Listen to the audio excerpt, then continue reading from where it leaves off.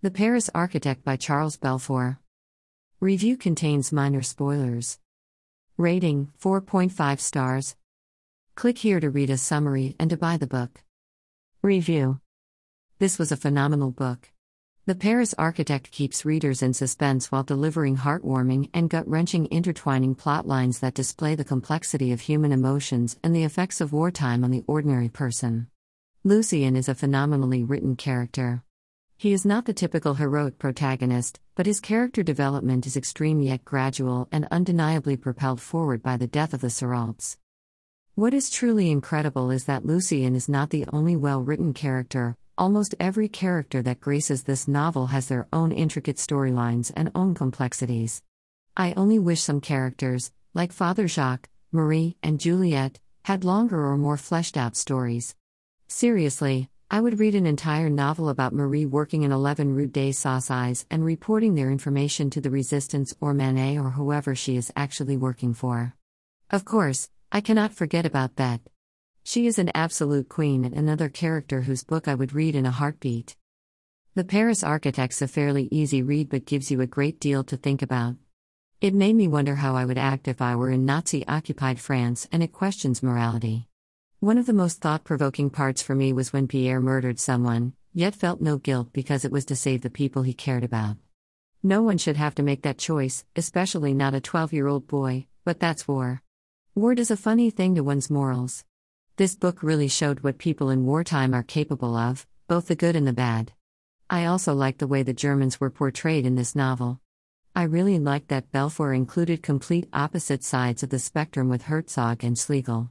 Both characters were very well done and showed the range of people who had to work under Hitler's regime. Overall, this was one of my favorite historical fiction books. I loved the ending, and it didn't leave me completely solemn, which is rare for World War II books, and it had a fantastic cast of characters. One more interesting tidbit: the author really was an architect. Yay for factual architectural information. If you also like this book and want to discuss it, feel free to leave comments. There will be some recommendations at the bottom if you're looking for a similar-ish book to read. That's all, folks. Happy reading? If you like this book, you might also enjoy All the Light We Cannot See by Anthony Doerr. Basic summary. Another World War II book following the plot lines of two characters destined to meet.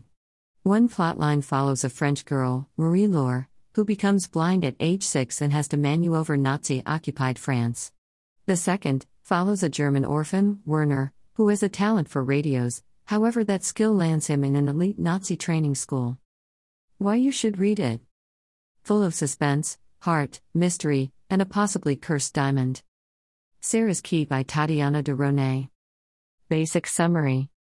This novel also takes place in Nazi-occupied France and, like All the Light We Cannot See, follows two plots, Sarah's and Julia's. Sarah, a Jewish girl, is rounded up by the French police in the middle of the night along with her parents. To protect her younger brother, Sarah locks him in a cupboard, believing he will be safe there until he can return. Julia, a modern-day American, is living in France in the very house Sarah was taken from. Why you should read it. A heartbreaking story of a girl trying to get back to her brother and a woman putting pieces of the story back together.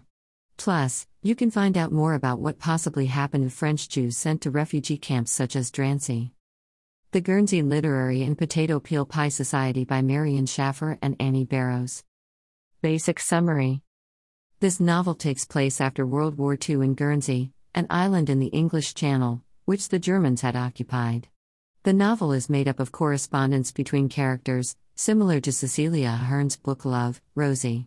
The book mostly follows the story of Juliet, a writer who decides that the people in Guernsey have a story worth telling. Why you should read it. A feel-good story complete with romance and a lovely cast of characters. There will also be a film version released on Netflix in early August, so I highly recommend you read the book before then.